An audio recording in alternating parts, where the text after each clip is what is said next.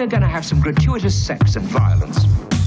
You guys always bring me the very best violence. No relationship. No emotions. Just sex.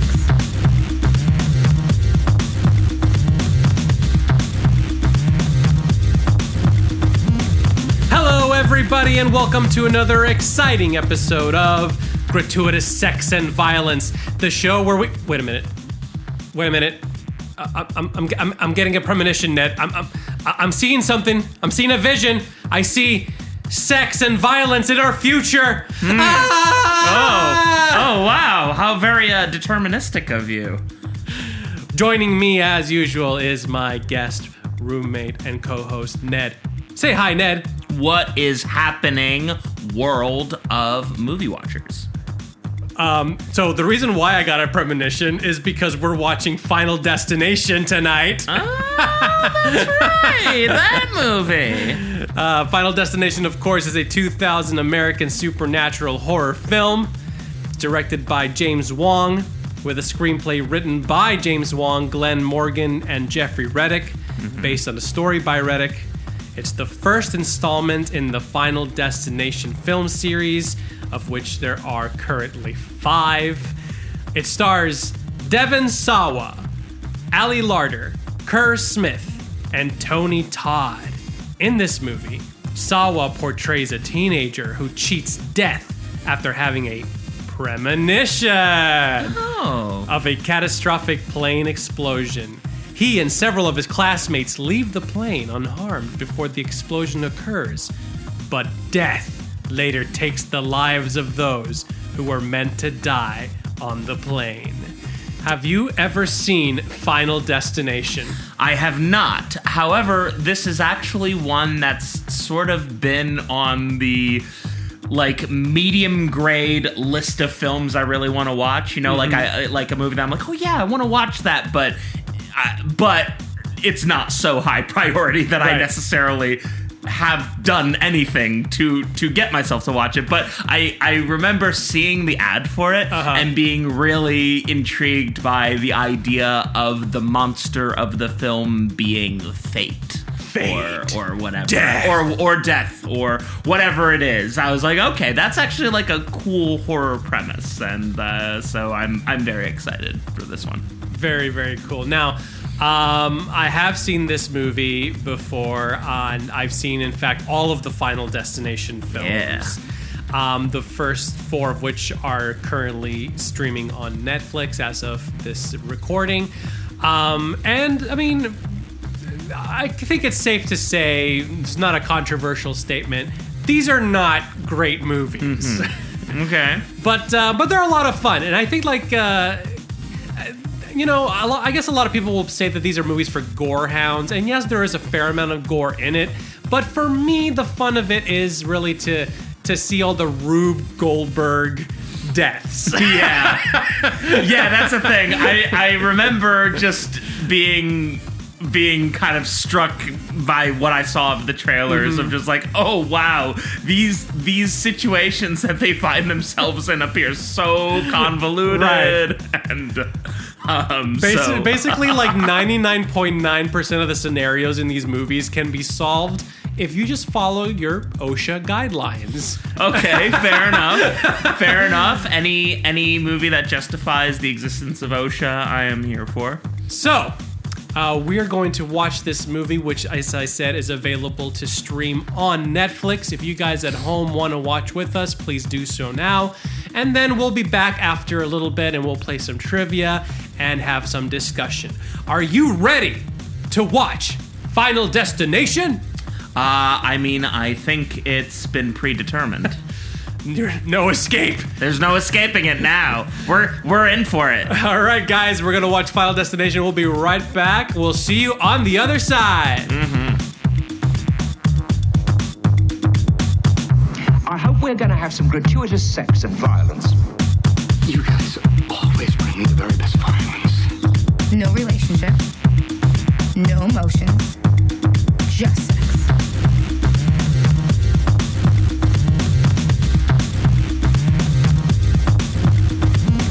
And we are back. We made it. We are alive and well. We are alive. Death has skipped us. It has, yeah. We found the design, and yeah, we're here. We just watched Final Destination, the first. What are your first reactions, Ned? This movie is so ridiculous. This movie is so ridiculous. It is. So I have to start with just like here's the thing. Like I almost kind of have to admire it because Right. Especially like in the first half of the movie, they really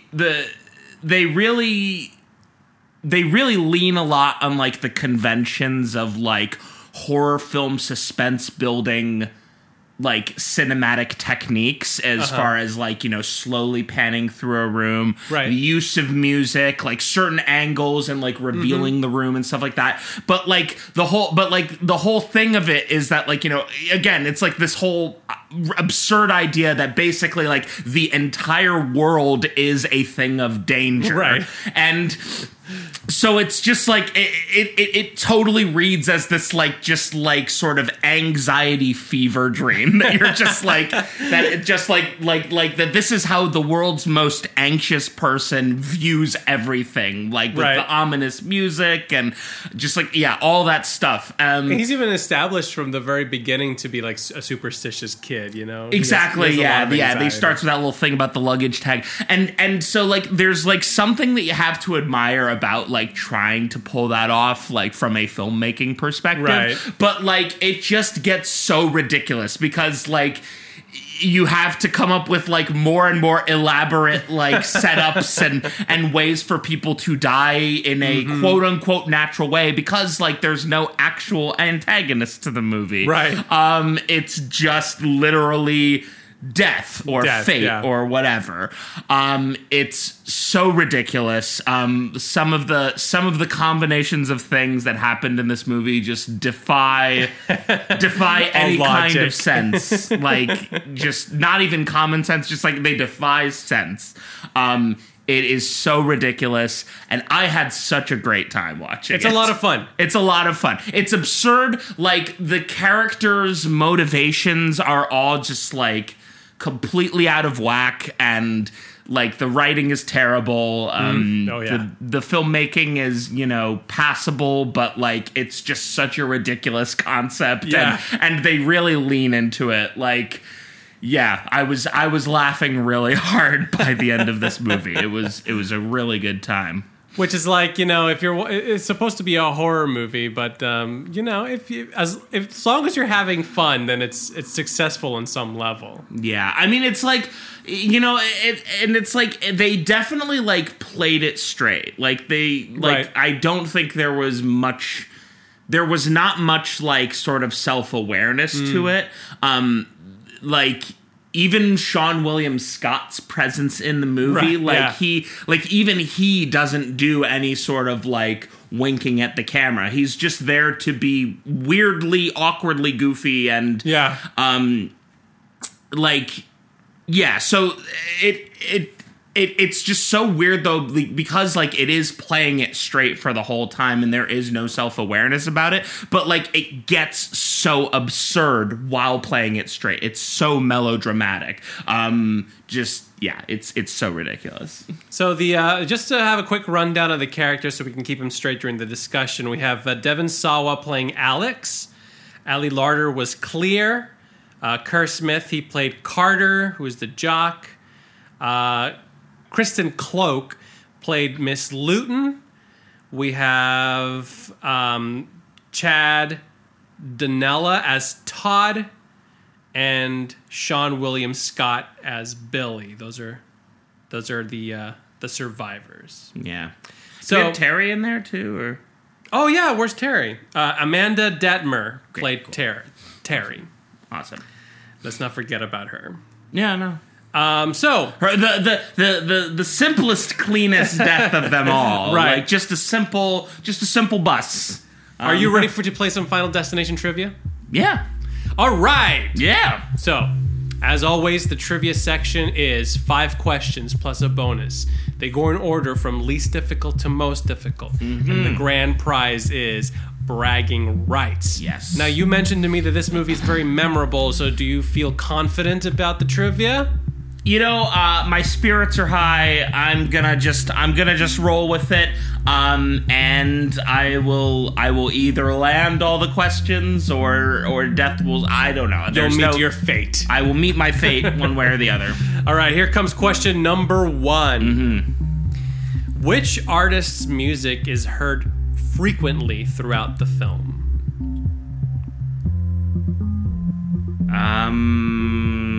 Well, this was the thing I missed because he references it in the bathroom scene in the airport. I know that the scene with the teacher, she's listening to John Denver, so I'm gonna assume that that's John. That it is John Denver for the whole film. Yes, John Denver. Okay. Yep. Cool. Yeah. Yep. Good. Yeah, they play. He had that reference to him in the bathroom. He's like, "Oh, he died in a plane crash," Yeah. and then I knew that the music he kept hearing throughout the movie was that. And then when she played that song by him, the teacher played the song by him. I was like, "Oh, wait, is this the same guy?" Just because I missed it in the beginning. So Yeah, in fact, but unfortunately, there were a lot of repetitions. right. so. The song that they play is Rocky Mountain High. They play a lot, and John Denver, beloved folk music artist from the 60s and 70s. He died when he was 53 from a plane accident. He was actually a pretty avid pilot, but he was flying a solo flight in I believe it was Alaska, and he crashed and died. Yeah. It's pretty sad. But it's interesting enough, like one of the screenwriters for this film, they got the idea for it, or one of the ideas they got for it was when they were about to board a plane, that song actually came on. And he was like, that's really weird because John Denver died in a plane crash, and he made the connection. It's like, wouldn't that be really weird if there was like something wrong with the plane? Yeah. Freaky. Yeah, if there was something wrong with the plane. Have you ever had a moment? Now, this used to happen to me quite a bit, back when radio was more of a thing. You know, you'd be driving, listening to a song, and you'd be thinking of something or referencing something, and then the next song would seemingly reference that same thing. Has that ever happened to you? Like where like music is kind of eerie? I feel like I've had moments like that where I think a thing and then it happens in the next moment. Mm-hmm. But it's like it's always like so quick when it happens, when I have the thought about the thing and then the next thing happens, that like I think there's enough doubt in me that I'm like, wait, did I actually think this thing before it happened, or is it just my mind processed the thing as I heard it so quickly that it felt like, because that's like a thing that, like, you know, there's like the subtle bit of input lag between hearing and vision and stuff. It's like that thing where, like, if you look away from a clock and then look at it, like the second hand lingers just like a millisecond longer or something like that, because that's your eyes like catching up to it. Or like deja vu, basically. Yeah, and like deja vu. It's like I just experienced this, but it's actually your brain catching up to the experience. Exactly. Yeah. So, or it could be a glitch in the Matrix. I mean, 100% a possibility. Simulation theory. All right, so you got that one. That one was super easy. Mm-hmm. Here comes question number 2. Yes. This is a 2-part question. Okay. I'll give you credit for it if you get one or the other, but I think they're both pretty easy. I have to ask, are we going to do like another death sequence question like with the thing? Not for the trivia. Okay, cool. What was the flight number and the departure time of the doomed aircraft?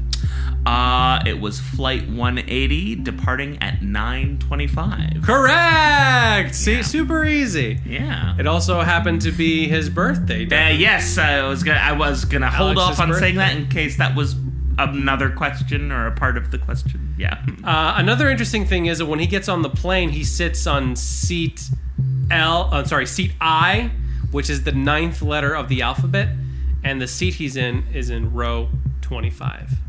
I was gonna say, yeah, I feel like I remember seeing like the 25, and there was some other writing on the row indicator, and I was like, oh, what's the thing?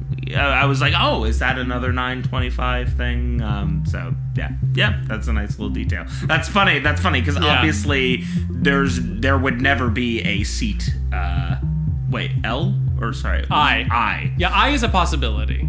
Yeah, I guess in a plane that's that size. Yeah.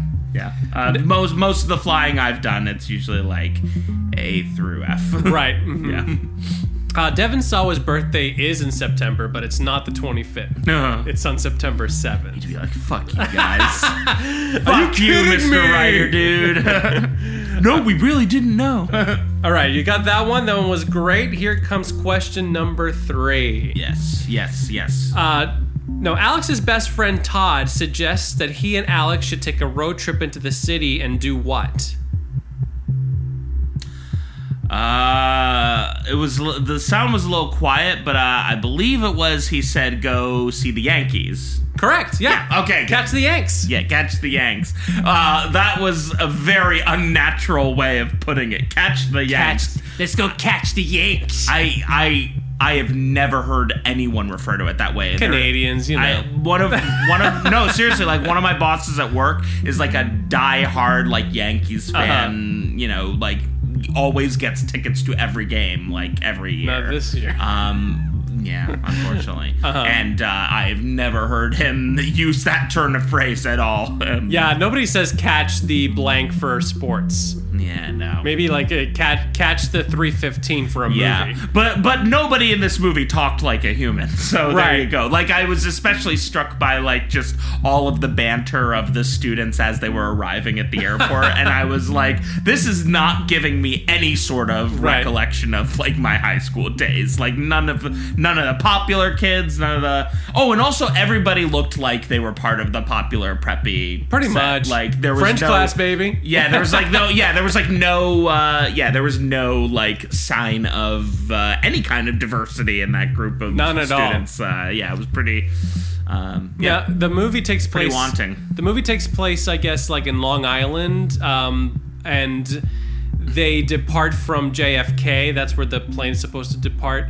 But it was filmed in Vancouver, so actually instead of JFK, they were at Vancouver International Airport. It really didn't look like America at all. It didn't. It just did not have that feel. I mean, they had that like section where they were at Jones Beach. I've been to Jones Beach, and there are definitely not like forests like that surrounding the beach area. Yeah, quite a tale. Another interesting thing is Todd's name in the film is actually spelled with one D. Now, in German, Todd, T-O-D, means death. Okay. I mean, this movie was leaning heavy on the death. There was a lot of death references. Yeah, especially Alex's character. He just, like, every other fucking line of his, it has the word death in it. Like... That gets even worse in the sequels, especially, like, the second one, like, just has a bunch of death references. Yeah.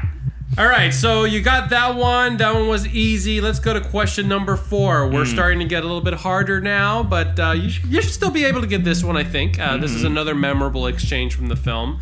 What 2 pieces of driving advice does Billy give Carter on the highway? Drive the speed limit. Oh, and don't pass on the right. Correct! Yeah. You got it! I almost went the buckle up route, but yeah, it took me a moment. That was like the one funny line that William Scott Carter, or whatever his name is. Sean William Scott. Sean William Scott. Fuck, I got his name right.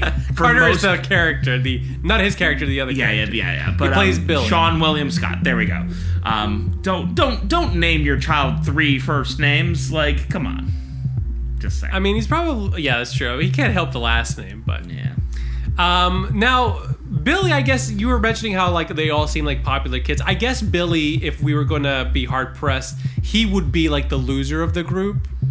Yeah, except, like, he was still kind of rocking, like, you know, baggy, sportsy clothes, which, like, yeah, like, his style definitely was evocative of, like, the more popular of more popular kids anyway. Too. Yeah. I don't know. I had no comprehension of the social dynamic at all. It seemed like everybody was kind of this amorphous blob, and then Pretty much. and then there was Ali Larter's character who just she seemed was like supposed to she be was kind of a gothy, loner, right? Not like full goth, but like definitely like loner type person. Mm-hmm. Yeah, it was all very She was strange. into art and sculpture. Yeah, metalworking, which was kind of cool. It was kind of cool. I was surprised there was not some sort of convoluted metalworking disaster. I in know, the right? film. Why I was not? like, I was ready for that. Yeah, why not lean into that a little more? I guess like they used her material though, like the turpentine and stuff. True, yes. All right, so here comes question number 5. You are acing this quiz so Yeah, far. man, memorable movie. I was worried I was going to eat those words, so we'll see. We'll see how it happens. All right, here comes the last question of the quiz. How does Bloodworth, the Undertaker, explain Todd's movement after death?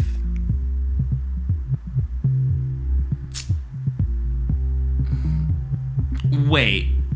Sorry, can you ask me that question again? Yes. How does Bloodworth, the Undertaker, played by Tony Todd, Yeah. how does he explain Todd's movement after death? And Todd's just lying there, and all of a sudden his arm goes berserk, and it freaks them out. Ah!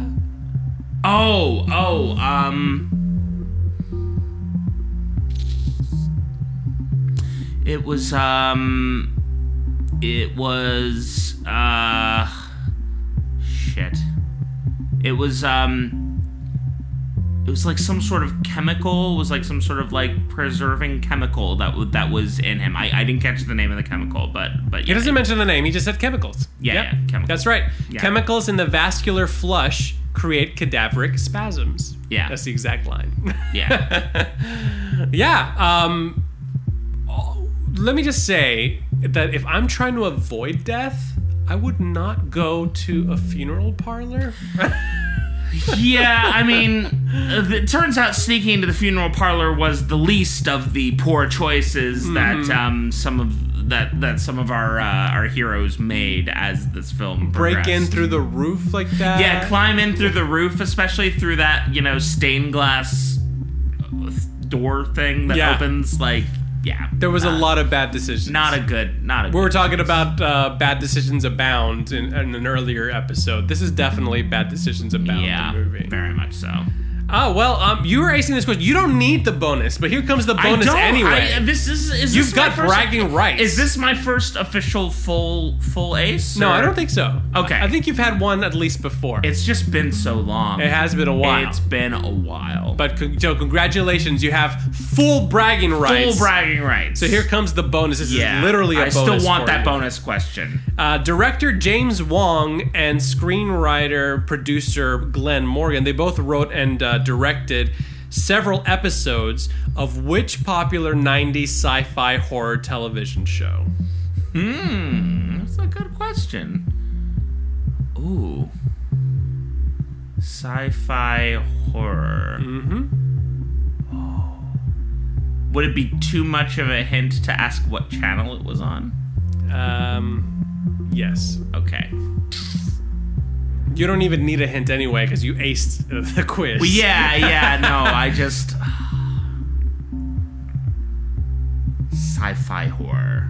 I am gonna say... Wait, 90s. Wait. Yeah. Oh, God, The X-Files? Correct! Oh, the shit. X-Files! Oh, Canada. Canada fucking saved my ass on that one. Yep, Oh, another phew. Vancouver production. Yeah, man. Now, Fucking right on. the interesting thing about this movie is that the story was originally the concept for an abandoned X-Files spec script. Oh, okay. And it was inspired by Soul Survivor from 1984. The film, to me, feels like a feature-long X-Files episode, except that we don't have Mulder and Scully in it. A little bit, yeah. Like, well, it was... I was a bit puzzled by the ongoing presence of the FBI agents, because we're never really fully sure like where they're at in their investigation at any point in the movie. Or why are they even there? And they're keeping it close, but it's not like they say out loud, we don't think you did the bomb. So it's not even like we're watching the movie and like the kid also has to like clear his name or anything like that. Like they're pretty clear that like they know that he didn't do it, but they're still sticking around because they know some weird shit's going on. And so that I found that puzzling. Yeah, and if you had Skulder and Mully, then it would make sense because they're investigating the paranormal aspect exactly, of it. Yeah, and they would have been more inclined to yeah. Oh man, just and they would have been more hands-on, I think. Oh, I can just see the glint in Mulder's eye as he explains what's going on, and Scully just being like, "Mulder, that's impossible." Like, yeah, I can see it. I can absolutely see it. Hi, don't dismiss it outright, Scully. Come on. X-Files is an amazing show.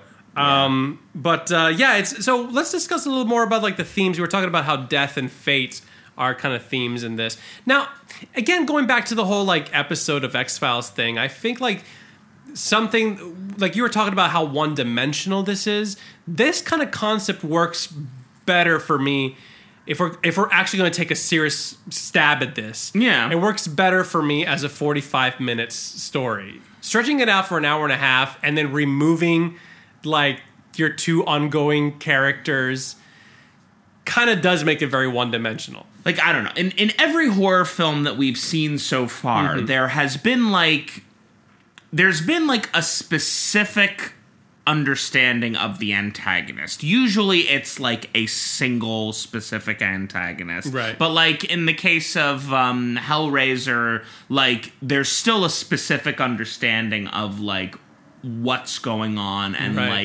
like of the opposing parties that are like in the film and that are like, you know, trying to outwit each other and survive the film. And so with this movie, like, they obviously put in a lot of exposition into just how these characters come to the realization that death has it in for them.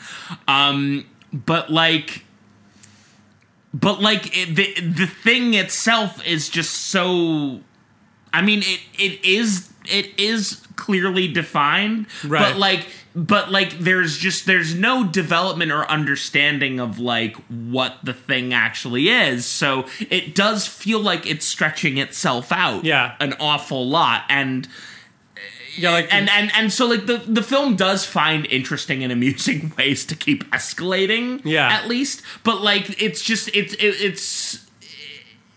it definitely is also spinning its own wheels a little bit. The core subtext is not ever fully explored to its fullest potential. Yeah, they never really go any further than just that, you know, Alex is wise to the fact that death is after them, and he figures out that there's an order to the thing. Yeah. But why is he getting premonitions in the first place? Yeah. We never get an explanation. Yeah, and it's like, I don't necessarily think that we need to have like an explicit explanation. Like, it's not like we need to...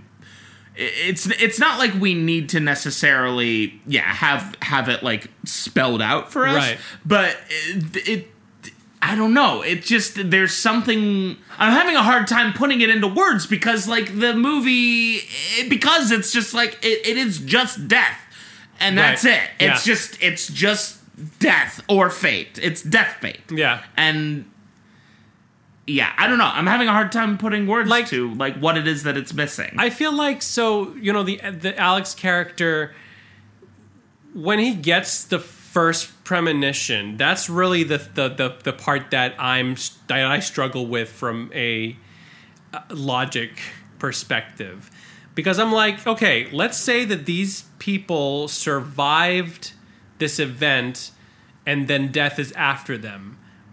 I get that. I'm like, okay, that's a cool concept, I guess. We can explore that further. Yeah. And then, they get weird premonitions because now, you know, death is always chasing them. Yeah. But why did Alex have that weird premonition to begin with?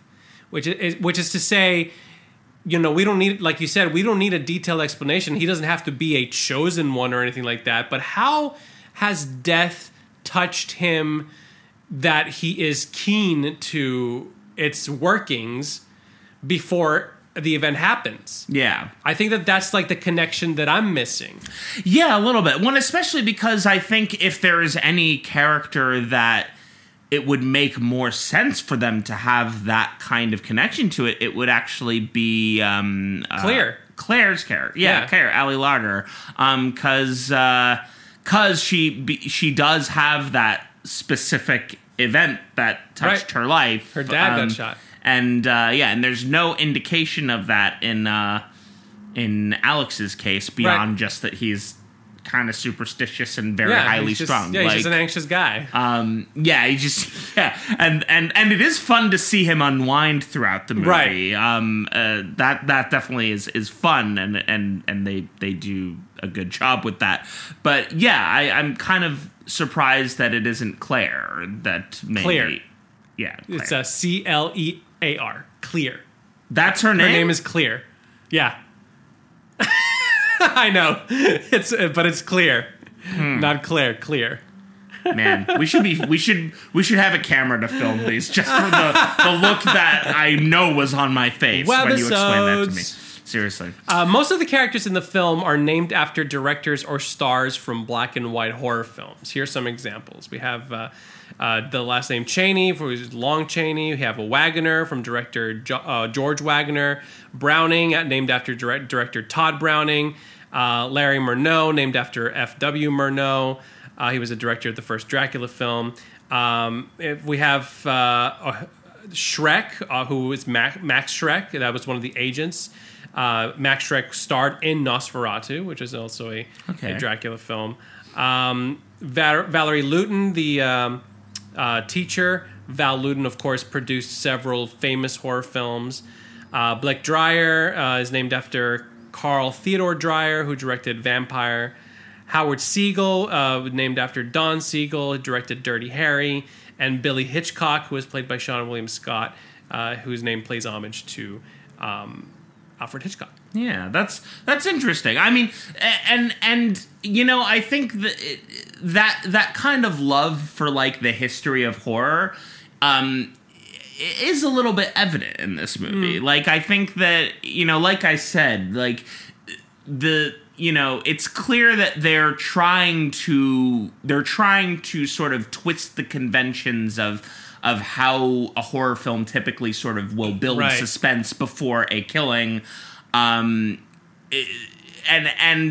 So it plays like a thought experiment on like how do you make a horror film without a actual monster, without a monster or a killer, like a killerless horror film. It's a slasher film without a slasher. Exactly. Yeah, that would be the quote unquote writing prompt for it, and that's like how it. That's kind of how it plays in terms, and so I'm intrigued by that, and I'm impressed with how they do make good use of a lot of those cinematic cues. In those scenes, and then obviously compounding that with just like, you know, as you mentioned, like a Rube Goldberg machine level of just sophistication and how much bad luck death always finds his way. Yeah, always get their man or woman. So this was actually the first theatrically released teen horror film to not feature a corporeal murderer. The first one. Wow. And it's the only other theatrically released horror films to date to also not feature a visible murderer are Ouija, 2014, Unfriended, also 2014, and Truth or Dare from 2018, all three of which are Blumhouse productions. Same production? No, not from this one. No. Okay. No, but all of those are produced by Jason Blum. Just coincidentally, they're from same producer. Let's go into the first, since we're talking about death and all that, you know, let's talk about more about the violence. The first GSV segment is shots, shots, shots, shots, shots, shots, shots, shots, shots, shots, shots. They do mention this in the movie, How many students / teachers die in the explosion? 39. Correct. Yeah. Yep. And I have to say, a weird touch for them to, when they do the unveiling of the memorial, to choose to do it 39 days after the event, and to be like, 39 days ago we lost 39 people. I was like, okay, that's a little too witty by half. Like, That's a little much. a little cheeky. And also that memorial, I don't know, that seemed like the plan to was put a up weird that memorial. came together real quick. The giant It's like eagle a statue. huge fucking eagle. Jesus. Also in poor taste. I mean, Yeah, an eagle? eagle Yeah. flying. Yeah, I don't know how I feel about that memorial. I think there are many memorial angles that you could take Right. for like the victims of a plane crash. I don't know about the Canadians, you know. The plane scene is how we start the movie. Every Final Destination movie starts with a huge disaster scene, which a few people survive. Yeah. And The big premonition, basically. right, Yeah. yeah. When we were watching it, I mean, you were visibly, reacting to its ridiculousness.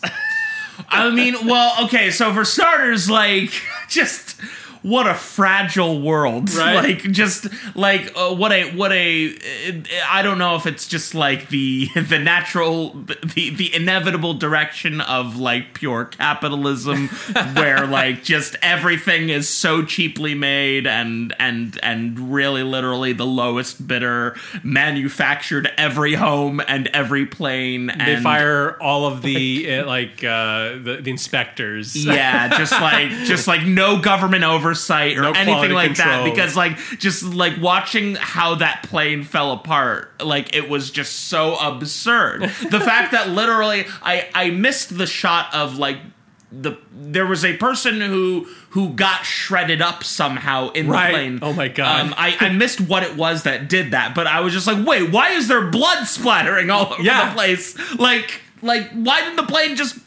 the plane was just, like, slowly falling apart. People were getting sucked out. Yeah, like, one by one, like, so that when you everyone else can have a nice long look at each person. When you getting see sucked out the one by one, event like- happening, like, afterwards, it just happens as an explosion in the background.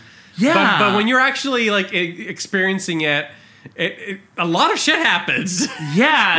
I was wondering, because I remember I remembered having specific memories of watching the trailer and of like the scene where they're in the airport and they see the plane explode. So I was like, so I was really confused by like how long the complete breakdown of the plane took Right. when he was having his vision about it.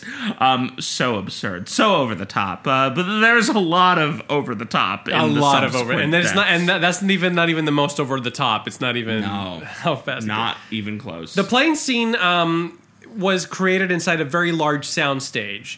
There was a 3-ton hydraulic gimbal that was operated automatically. They say, we spent 2 months building this central set piece, which weighs 45,000 pounds and holds 89 people. It's used for filming the onboard sequences. It could be shifted to create this pitching of movement up to 45 degrees side to side, 60 degrees front to back, realistically conveying the horror of airborne engine failure. Now, Devin Sawa said that the screams of the cast inside the gimbal are genuine and made to appear more real. The director, Wong, said, you walk into the studio and there's a huge gimbal with a plane on top and you think, what have I done? I was afraid we were going to have 40 extras vomiting. It was basically like a huge like simulator that they built. That's wild. That's kind of cool. I mean, yeah, if you have the resources to get it built and I mean to do it safely, obviously, Right. then yeah, fucking go for it. It kind of reminds me of the set that they built in Inception for the revolving hallway. Yeah, a Right. little bit. There's just something cool about like if you make it real, when you get like those genuine reactions. Yeah, definitely. And yeah, to be able to film that and the actors who played Todd and Billy, Sean William Scott, they have motion sickness, so they actually took Dramamine. And Yeah. if you notice, like, very carefully in the scenes, you can see, like, it never really has a close up of them during the disaster scenes, because if you notice, they're like a little drowsy? zonked out. Wow, that is wild. That's so funny. For me, it's usually like a coin toss whether I need Dramamine to get through a flight or not. Really? Yeah, I'll usually buy it, and then I'll like, when I'm sitting in the plane, I'll like, yeah, sometimes I'll be like, I think I can make it through, and then other times, like, I've never taken it. I mean, I get car sick sometimes. yeah. Well, you know, I have to say, like, I don't know. I whether I take Dramamine or no, I definitely always conk out hard on an Right. airplane. Yeah, sleeping like, on a plane. Yeah, there's just something about it that, like, yeah, once you've been in the cabin for a little while, and like after you've felt the pressure of takeoff Yeah. and stuff like that, like, yeah, I don't know. I fucking knock out like every fucking time, and I never get drinks on planes usually either. So, Yeah. like. I find it's good. It's good to sleep because it makes the flight go faster. Yeah, honestly. yeah, definitely. I mean, I always wake up somewhere in the middle of the flight, and Right. usually I'm like a little grumpy just because I'm like, oh, I'm still here. I want my soda, like, and my pretzels. a little bit. All right, here comes the question that you thought was going to be in the quiz. I have to ask it now, though. Oh yeah. Well, yeah. How and in what order do the survivors meet their fates? Well, as far as how it actually plays out, so we have the friend who is the brother. Todd, yeah, he buys it first. Todd with 1D. Then we have... And how? Oh, and he slips in the bathroom, falls into the shower, where the cord that's holding up the curtain ends up wrapped around his throat and around the shower handle. Mm-hmm. Whilst falling into the thing, this is going to take a fucking while That's for all fine. these deaths. That's fine. Whilst falling into the shower, a shampoo bottle is knocked out into the tub, which prevents him from being able to get a foothold to prevent himself from being choked to fucking Right. death. Also, his eyes go very red while that happens. Yeah, all the I don't know how capillaries. realistic that is, but like, yeah, that one made my skin crawl. Mm-hmm. Just like seeing the eyes go red, that fucked with me a little bit. I think that's accurate. I think that when you're, Yeah. I don't know if you guys know out there, let us know. Yeah, I'd buy that. Just like, but yeah, it was gnarly. It was gnarly to see. You can tweet us out at the GSV Pod on Twitter and let us know if that is actually accurate. But I feel like that's accurate when you're choking, your capillaries will burst.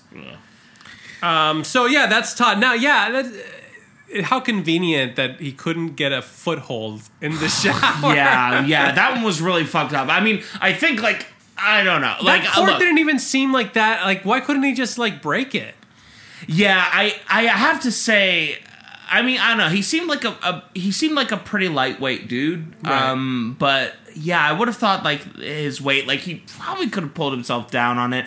But also, I think like even if like his feet were slipping on the thing, like at the there, I don't know, like maybe there was a way to at least get a foothold on like the sides of the tub or something like that. Yeah, like drape your leg across Yeah. like the side, Yeah. and then I don't totally not buy it because, like, obviously if you're choking, then, like, you are in fight or flight mode. Right, So yeah, you don't I think don't about know it. how much time or presence of mind you'd have to be able to reevaluate. But, yeah, that one was pretty fucked up. all right. So who do we have after Todd? So after Todd, we have Terry, who gets hit by a bus. That Yeah. one, yeah, the quickest, cleanest death. Right. She got off lucky. Yeah, and Devin saw it too. He saw the signs. He saw the bus. and Yeah, I saw the everything. signs of the bus. Yeah, and especially because I think Terry was rightfully calling out the bullshit Yeah. of you know, Alex losing his fucking mind and Carter being just like a overly aggressive psychopath. Right, for no reason. Yeah, I could not understand why he freaked out at Alex when Alex freaked out on the plane. Like Alex was freaking out and Carter was like, "No, I'm gonna start throwing punches," basically. And I was like, No, you stay in your lane. Say, I don't know, like say something rude to him or something. Don't. People freaking out on a plane, that's not an uncommon occurrence. That happens all the time. Yeah. And yet everyone in this film acted like this never happens in a million years. Well, yeah, and I think that, like, as far as, like, Alex behaving the way he did, yeah, I would imagine him getting removed from the plane is pretty realistic. Because Carter got up and got antagonistic with him, I also do buy Carter getting removed from the plane. But why get antagonistic?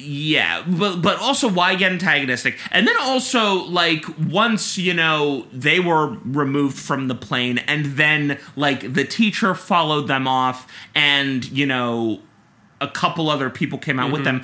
I'm not sure why the captain was like, yeah, all 7 of you are not getting back on this plane. That makes no sense. Seemed so absurdly arbitrary. Right. I have decided. Yeah, that was weird. Was that the captain or was that a flight attendant who said that? I think it was a captain because I think I saw like the shoulder pads on him, and also because I think that, like, you know, the captain of a plane would have the final authority. say of like ejecting somebody from the flight. I don't think a flight attendant would be able to do that. I think it would be like, if an issue happened, then it would get escalated to the captain. All right, so who's after Terry? So after Terry, it's the teacher Miss next. Luton. Yes, Miss Luton. And now they're going to get much more difficult to remember. Such a memorable film, though. So she... What starts? Oh, okay. So she she drinks vodka from a mug that cracks and spills the vodka onto her computer, causing the screen of her computer to explode into her neck, causing her to start bleeding. Yep. She stumbles whilst bleeding back into the kitchen. Right? Yes. So far, so good. Okay, so she stumbles back into the kitchen,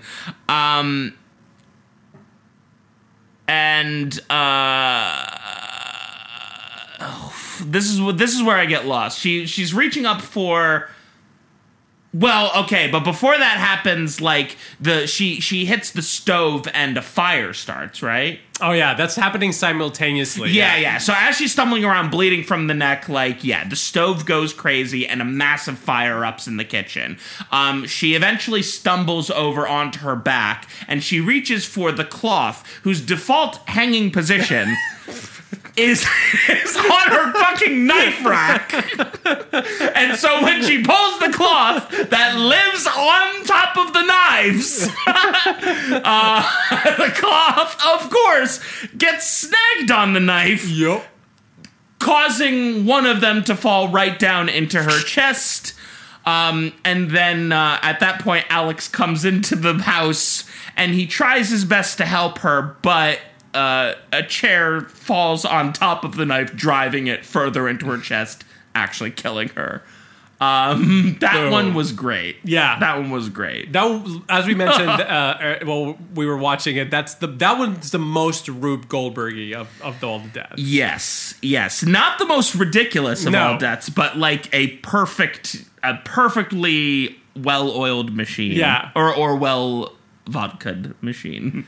One thing that's kind of interesting too is that, so for Todd's death, he kind of sees like a black shadow behind him when he's looking in the mirror. Yeah. And initially, early on in the movie's filming and production, they were toying with the idea of actually having a personification of death as a shadow, but they dropped it immediately after that. They already, like, I guess, like, conceptualized the scene, so they kept it for that scene, and they basically did the other ones more like accidents, like, you know. Yeah, well, because we do see the shadow again. We see it in Miss Luton's death. She sees it in, like, the reflection on her tea kettle, and we also see the shadow sort of like become a puddle during the car death scene, right, as well.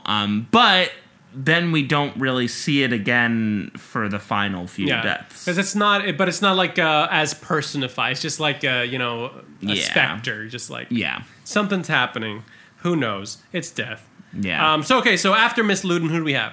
So after Miss Luton, we have Sean William Scott's death, which is actually also a relatively clean death, though the setup for it is pretty absurd because this is happening when Carter has his own little mental freak out and starts driving very recklessly. It's supposed to be Carter's death. And it's supposed to be Carter's death, so he stops the car in the middle of train tracks. It takes everybody far too long to get the doors of the car open to get out as they realize the train is coming.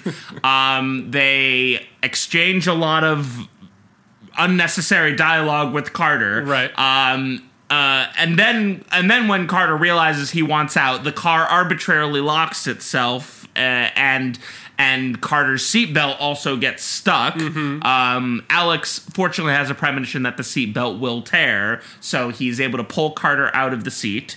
But the train passes, having destroyed the car, and a piece of metal is stuck on the tracks underneath the passing train until a piece of chain on the undercarriage of the train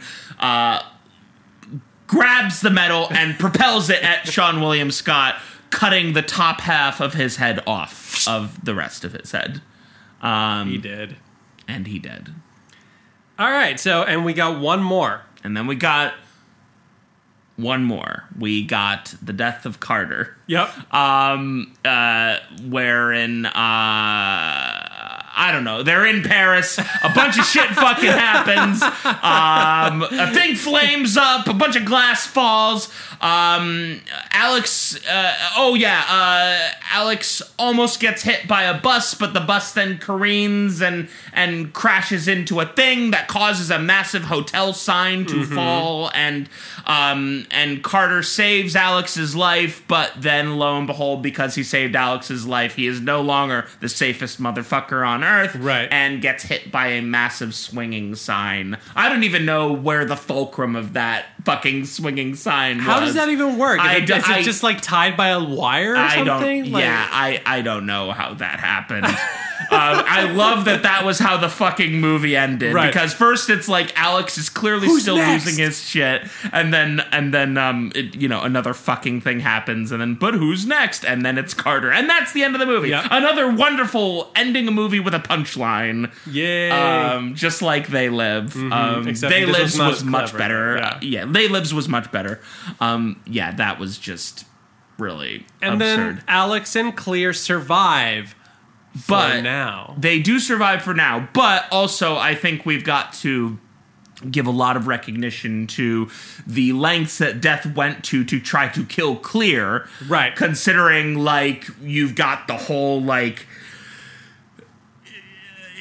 an electric wire jumping all over the backyard, so she goes out to save her dog's life, but the wire, knocks over the satellite, which jams its way into the above-ground pool, causing all the water to spill out towards them. She realizes what peril she is in standing in the water, so clearly the best course of action she could take in that moment, whilst this thunderstorm is going on and whilst this wire is jumping around, shooting electricity everywhere, is for her to climb up the side of her own house on the garden lattice. Sense, of course. Makes all the sense in the of course. Yeah, that whole sequence, that sequence was where I just started laughing, and I don't think I stopped laughing for the rest of the movie, because just blowing out all the electrical outlets. Exactly. Then she lights. climbs up the side of her house back into her own bedroom, at which point all of the electric things in the house just are exploding everywhere. I was just like, this is perfect. Then she gets trapped in her car. The garage door thing gets jammed through her windshield. Right. The cord is on the thing, but Alex is smart. He remembers his science class. He tells her she's grounded. Yep. But then, of course, a thing of propane gets fucking jammed under the thing, and and the turpentine lights on fire. And the turpentine lights on fire, the art, and the car's gonna explode! And the car's gonna explode. So Alex sacrifices himself. Oh my god, yes. But death does not kill him at that point, though. Yeah. No, it does not.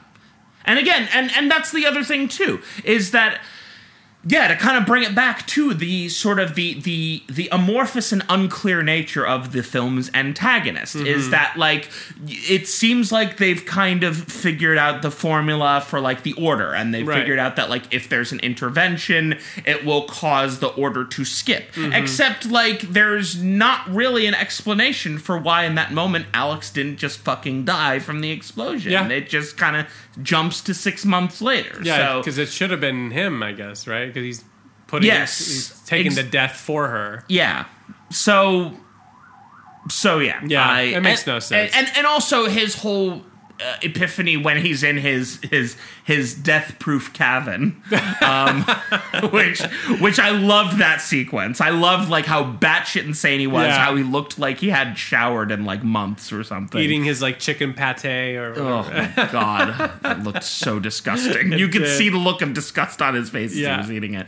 But, like, he comes to the realization that because he didn't move in his seat, it was so weird because, like, he has the premonition that he moves in his seat, but because he doesn't move in real life, that means the Order would have been different, except for the fact that it's only because he had the premonition that he didn't move. Right. So, like, there's a whole causality element to this that is very amorphous and doesn't make any sense. Seem to actually adhere to any sort of logical sense. There are no rules. Yeah, no, there Death are no rules. just takes a vacation and does whatever the fuck it wants. It's just like that scene in Looper where Bruce Willis is like, we're not gonna fucking draw this out in napkins. Like, we're not gonna do that shit. And I was like, yeah.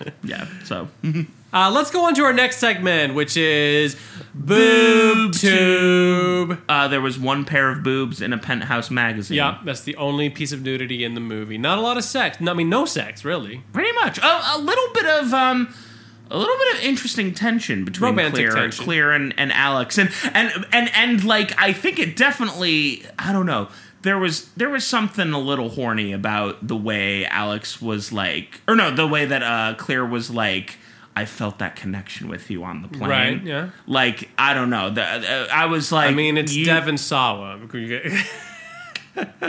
Look, they're both beautiful people. Dude's got dreamy eyes. He's got such dreamy nervous tics. So yeah, there's a little bit of that romantic and possibly sexual death related tension. But a lot of PDA also between Terry and Carter, especially on the plane. They're, they seem like they had a healthy sex life. I'm sure back at home. Maybe not the best communicators, but nobody's perfect. What did you think about? Let's talk about Terry and Miss Luton first. What did you think about them as characters, female characters in this movie? Pretty absent for the most part. Terry especially, like, it was clear that Terry kind of was meant to be the voice of reason, kind of the foil to Carter's just unbridled, rage or something, like testosterone. And it's interesting that, like, it seems like Terry's only role is to kind of obstruct Carter from getting too out of control and to fly off the handle. Except that after she dies, Carter doesn't really become that much more aggressive. I mean, like, he does have his freak out behind the wheel of the car, but like, he slowly gets tempered. I think it's part of it though is probably her death that kind of like maybe he does gain more perspective or something as a result of it.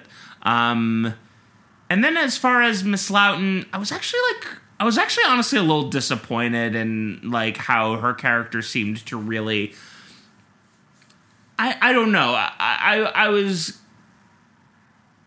a little puzzled by why her character didn't engage with why she didn't engage with, the fact that clearly something really fucky was going on. Like, it seemed like her character just, like, completely shut down.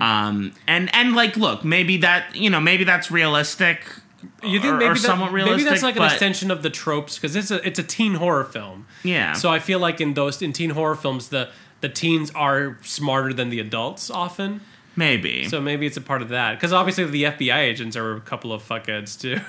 Yeah, a little bit. Except even the FBI agents seemed to kind of Know that something was going on. A little bit, like not quite.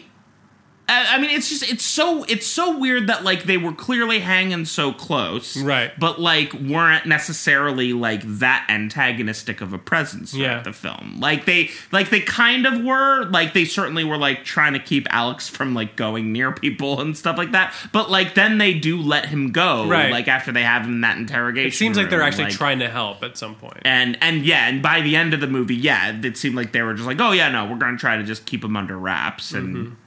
So, I think both Terry and Miss Lawton are a little underbaked. Mm-hmm.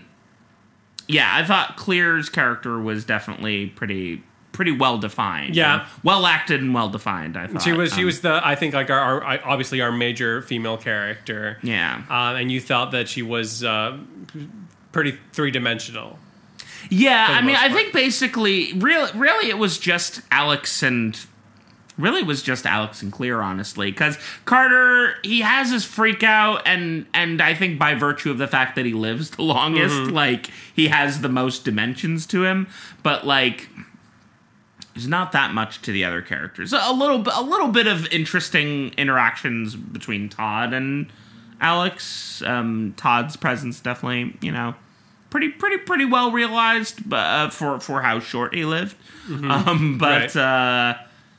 But yeah, most of the other characters are pretty narrowly drawn. Yeah, so it's basically those two characters. Yeah, but someone has observed that Larder never actually seems to be entirely at ease with her part and finds her one-on-one conversations between her and Alex to be, quote, annoyingly jagged. Did you find that to be true?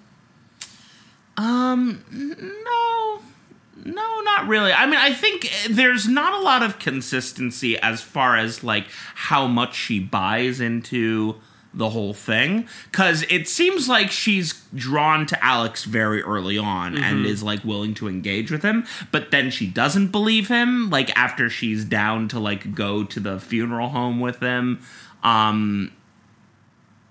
So, yeah, they kind of go back and forth with her a little bit. And there's not, like, there's not as much of like a clean progression of like how on board she is with his whole thing, and also because his realization of what's going on also kind of comes on in a weird pace as well. Yeah, it does. But she is the one who like from the beginning like she doesn't buy in, but she I guess believes. But she gets him. off the plane, right? Like and she fesses up to the fact that she's like.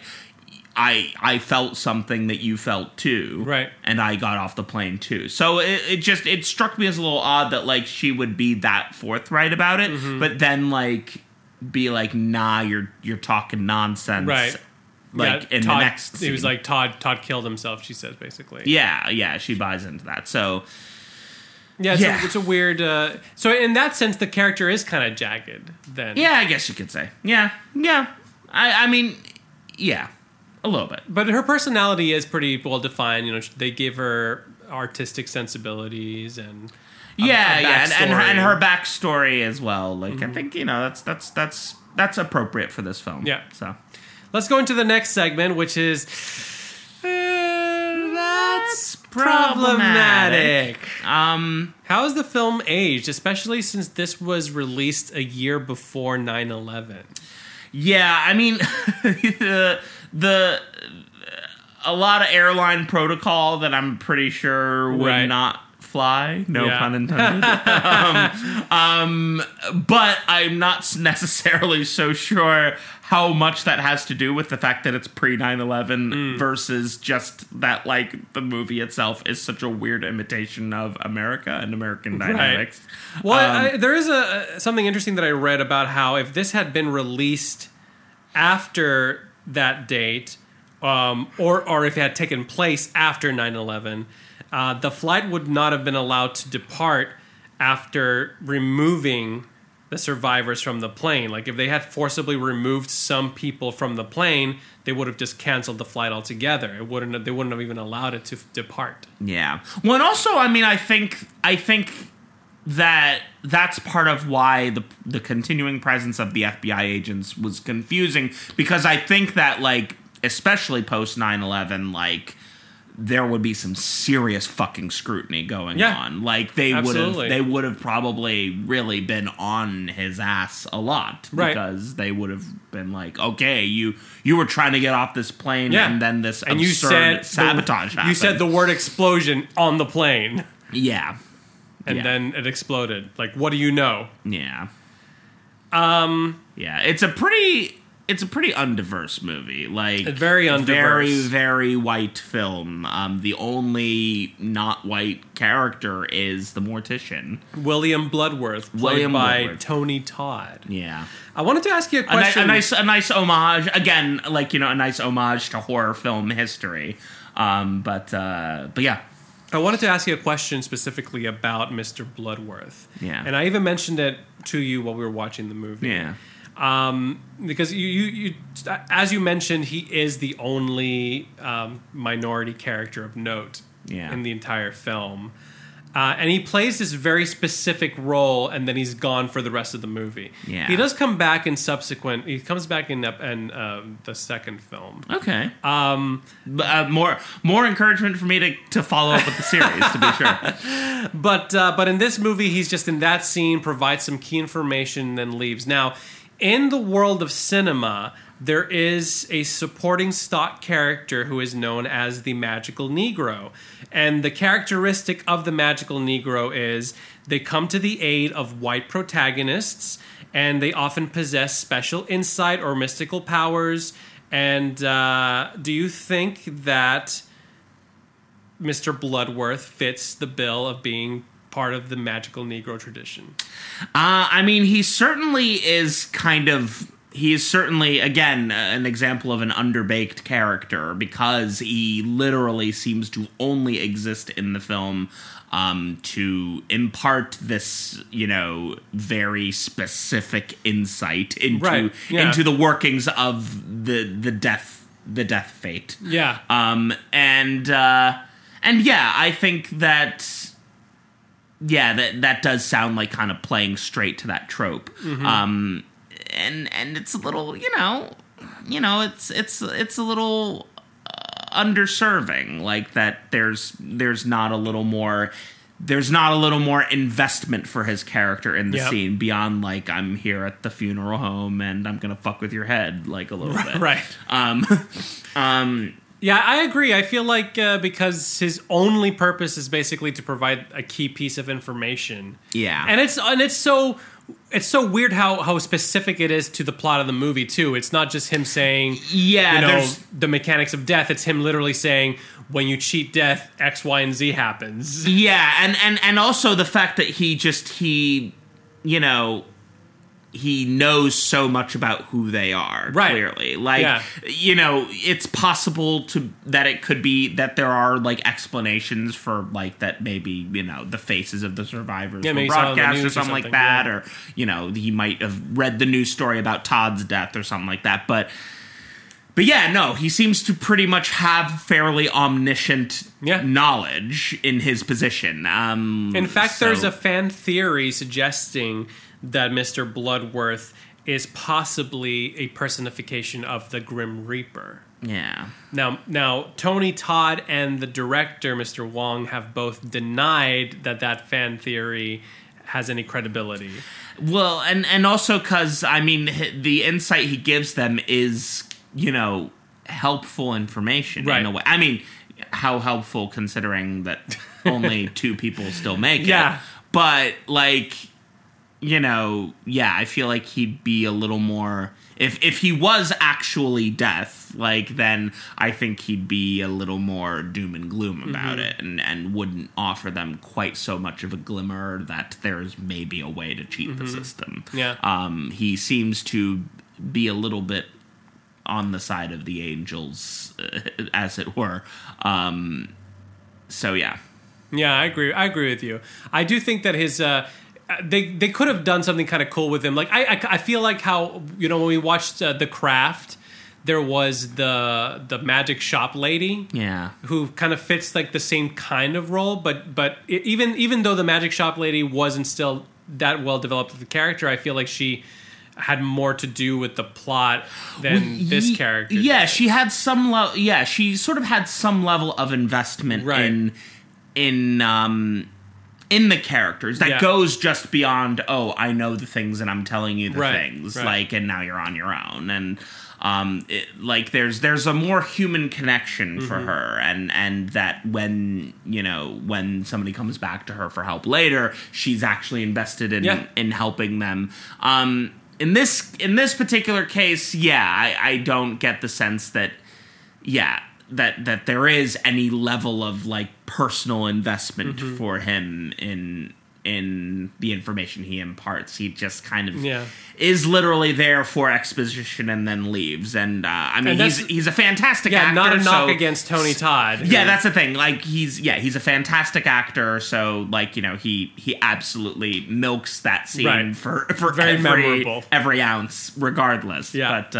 But yeah, definitely not given that much help from a writing perspective. One more thing that popped up to me, problematic wise, was very early on in the movie when they're getting on the plane. Carter sees the baby and says, no, it's not Carter, sorry, it's Todd's brother who sees the baby and is like, how fucked up would it be for God to basically to crash the plane? He specifically is like, we're safe because it would be a fucked up God to fuck up this plane with a baby. And then he turns around and there's a disabled man. And I just and then he says really fucked up God. Yeah. So my question is, do you think that comes across as a little ableist?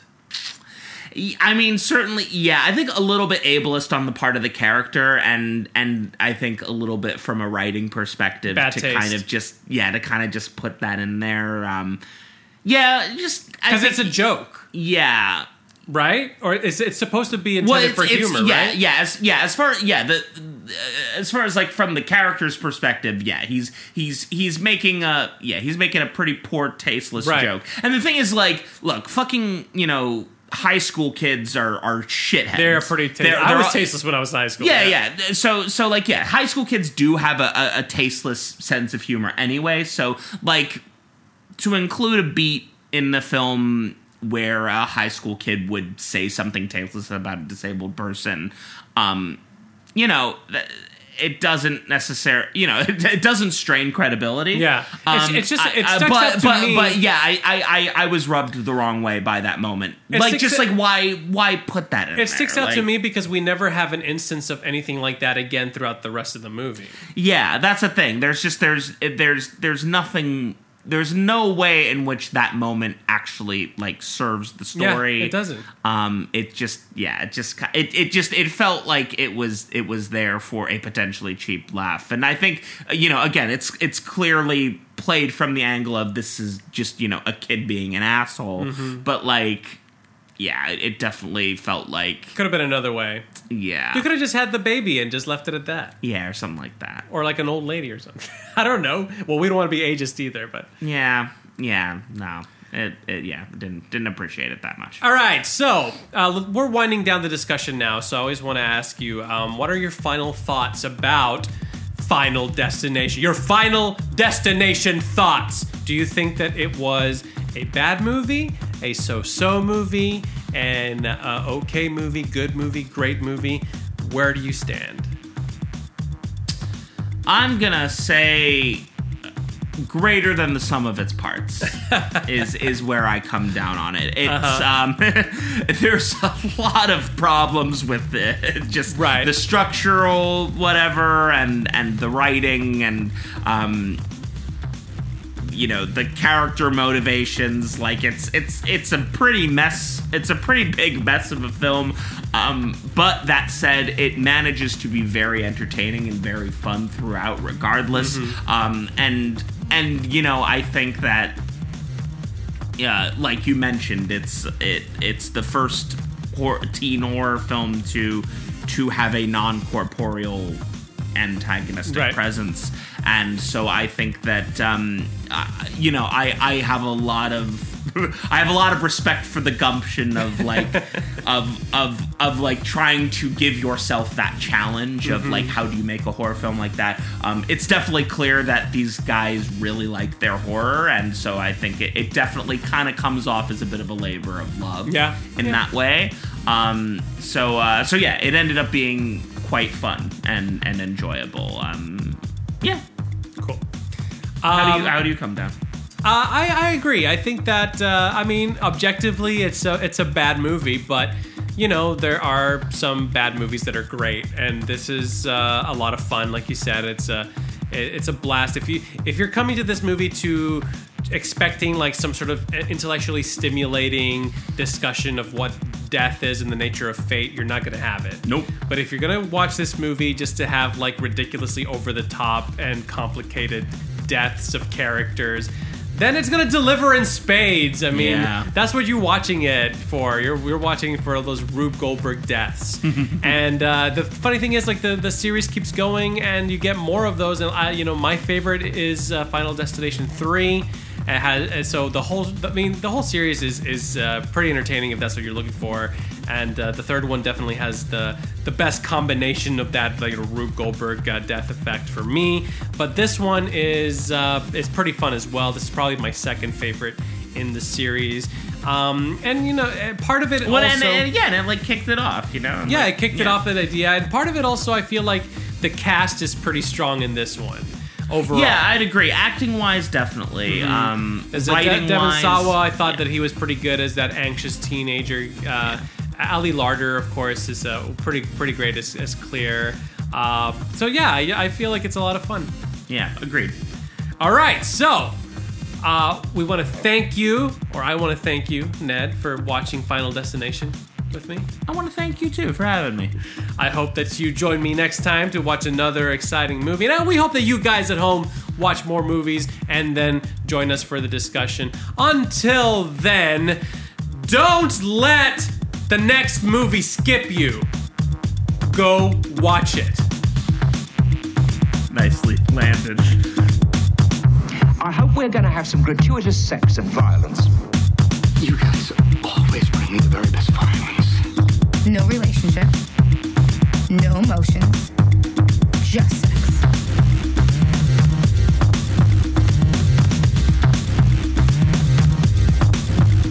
Just sex. No relationship. No emotions. Just sex. I hope we're going to have some gratuitous sex and violence. Just sex. You guys always bring me the very best violence. Just sex. I hope we're going to have some gratuitous sex and violence. Just sex. You guys always bring me the very best violence. No relationship. No emotions. Just sex. You guys always bring me the very best violence. Just sex. I hope we're going to have some gratuitous sex